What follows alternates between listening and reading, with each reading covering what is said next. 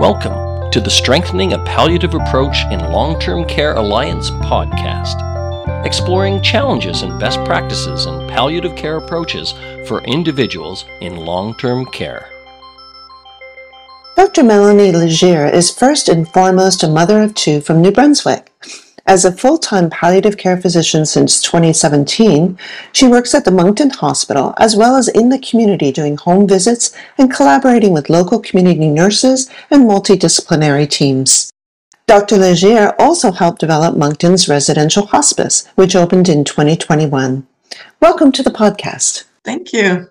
I'd like to start by asking you a little bit about your background and how you became involved in long-term care and also palliative care. So I worked as a family physician for a few years and had my family practice from 2013 for about 5 years or so. Essentially, it was in residency that I really enjoyed palliative care. And so when I started to practice, I joined the palliative care team in our area and started to work there part-time. And, eventually kind of realized I really enjoyed it. A full-time position was created, and so joined our team here at Horizon in 2017. So I joined full-time palliative care. So, working in hospital and community. And, that would include nursing homes. I felt like it seemed to be a lot of opportunities for education or improvement in terms of palliative care. So we started that, myself and a colleague of mine, and then at a conference met some of the team members from SPA Long-Term Care. So, kind of realized we were working on some of the same initiatives. So we decided to join force.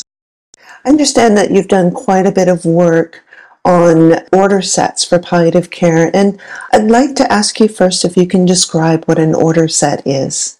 I use the word order set, but sometimes there's different terms that can be used, right? Some people will call them protocols, but an order set to me is essentially order template, right? So sometimes it can include things like directions as far as vitals or tests or things like that. It doesn't necessarily only need to be attributed to medications, but simply a template that we use in certain contexts. So for example, in hospital, we may use different types of order set, like there may be an order set for pneumonia, right? If a patient comes in with pneumonia, like here, it's kind of like a memory aid to make sure we're not, forgetting certain things that we should be ordering, but also kind of a standardization tool so that it makes it as such as we're typically ordering the same type of thing, or at least considering or thinking of those.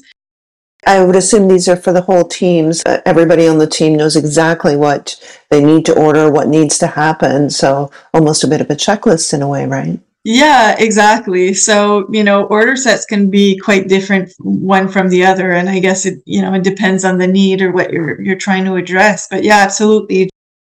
Sometimes it includes things like consulting social worker.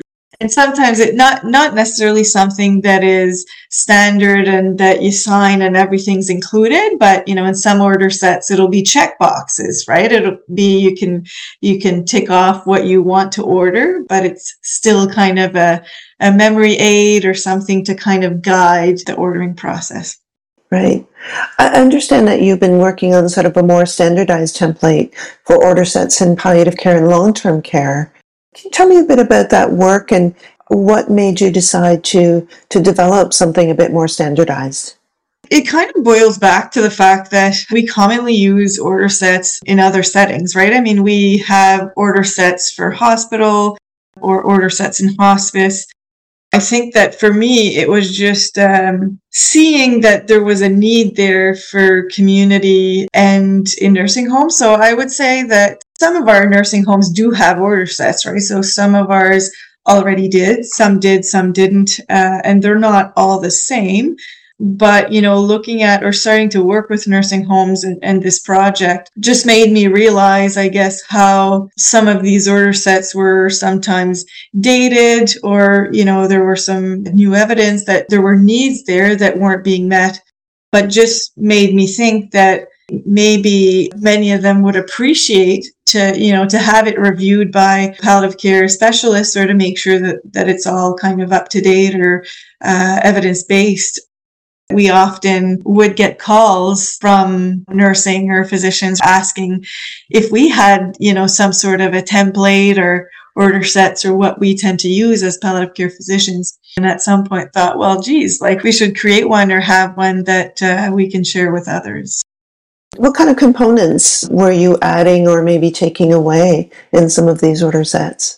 I think that for the most part, not necessarily removing, a lot of it was some missing pieces, just mainly some symptoms sometimes lacking, right?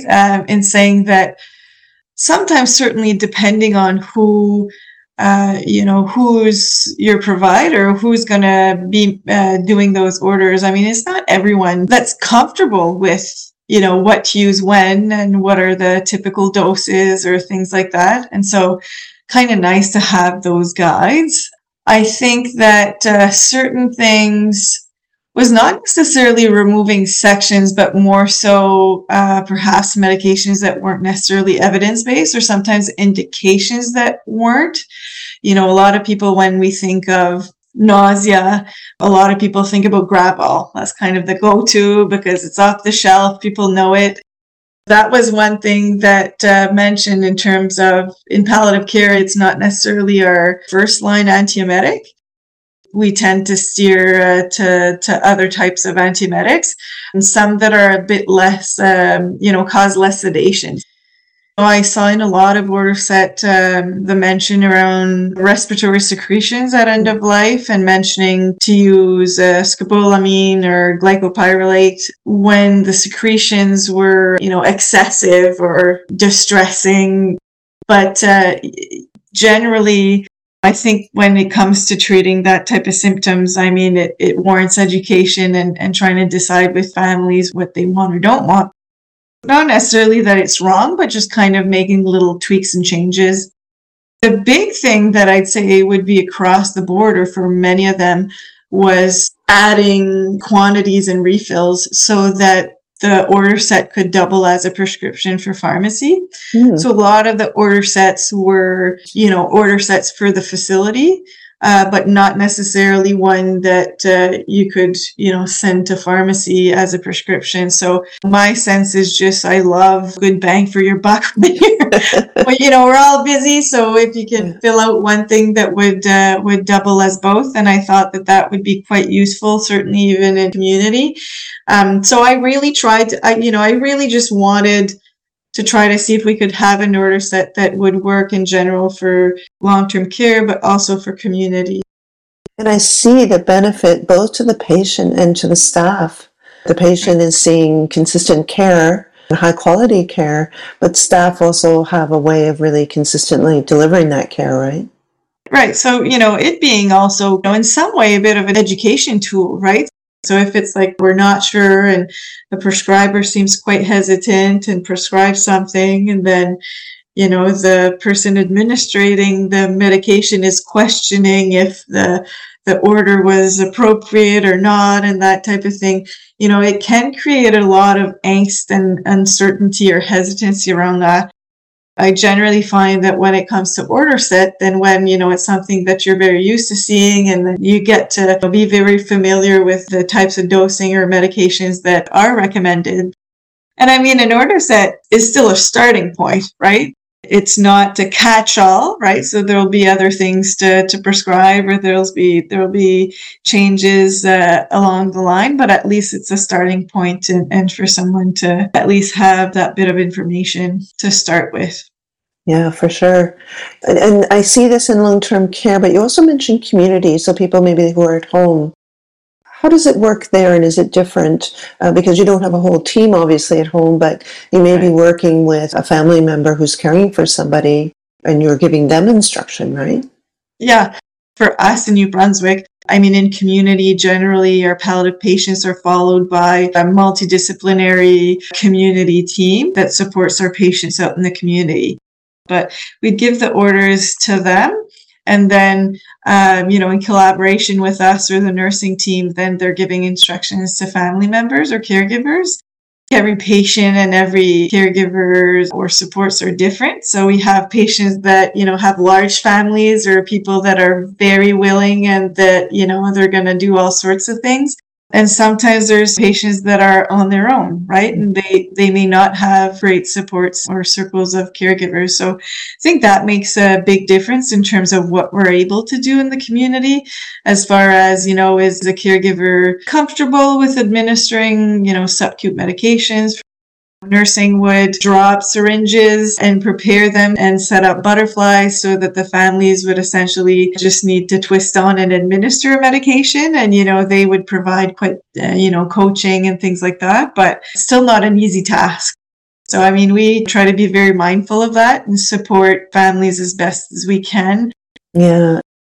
It sounds like a real partnership for someone to be able to go in and, and say to a caregiver, we'll make it easy for you, and Absolutely. here are the things you need to do. And, there's really good, if there's an organized effort, they might feel a lot more comfortable about caring and being able to keep someone at home as opposed to going to, what you talked about, the chaos of a hospital and everything going on. Oh, absolutely. And from my perspective, quite well organized in the fact that it's having someone on call all the time, right? So, if something happens and it's overnight, they can communicate with providers or whoever needs to be. So how do people access the templates that you've developed? Currently, it's still new and in the works. We're now connecting with all the nursing homes in our province who want to be part of the project. And so we're going through certain education projects and things, so modules and LEAP and all sorts of things. And so the order set will be part of that. So what we're doing currently is I'm going through all the different order sets that I was submitted just to give some feedback on their own. We're going to have it through our care office. And generally, all our providers are familiar in terms of how to reach our office. We have some provincial committees going on to review certain things as far as palliative care in our province, including things like order sets.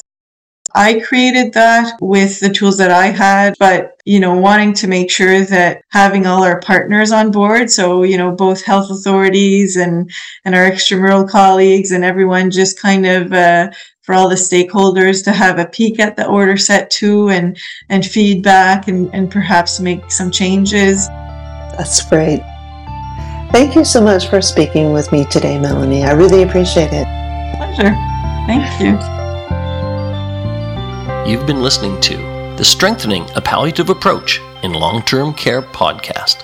For more information about our project, visit spawnltc.ca.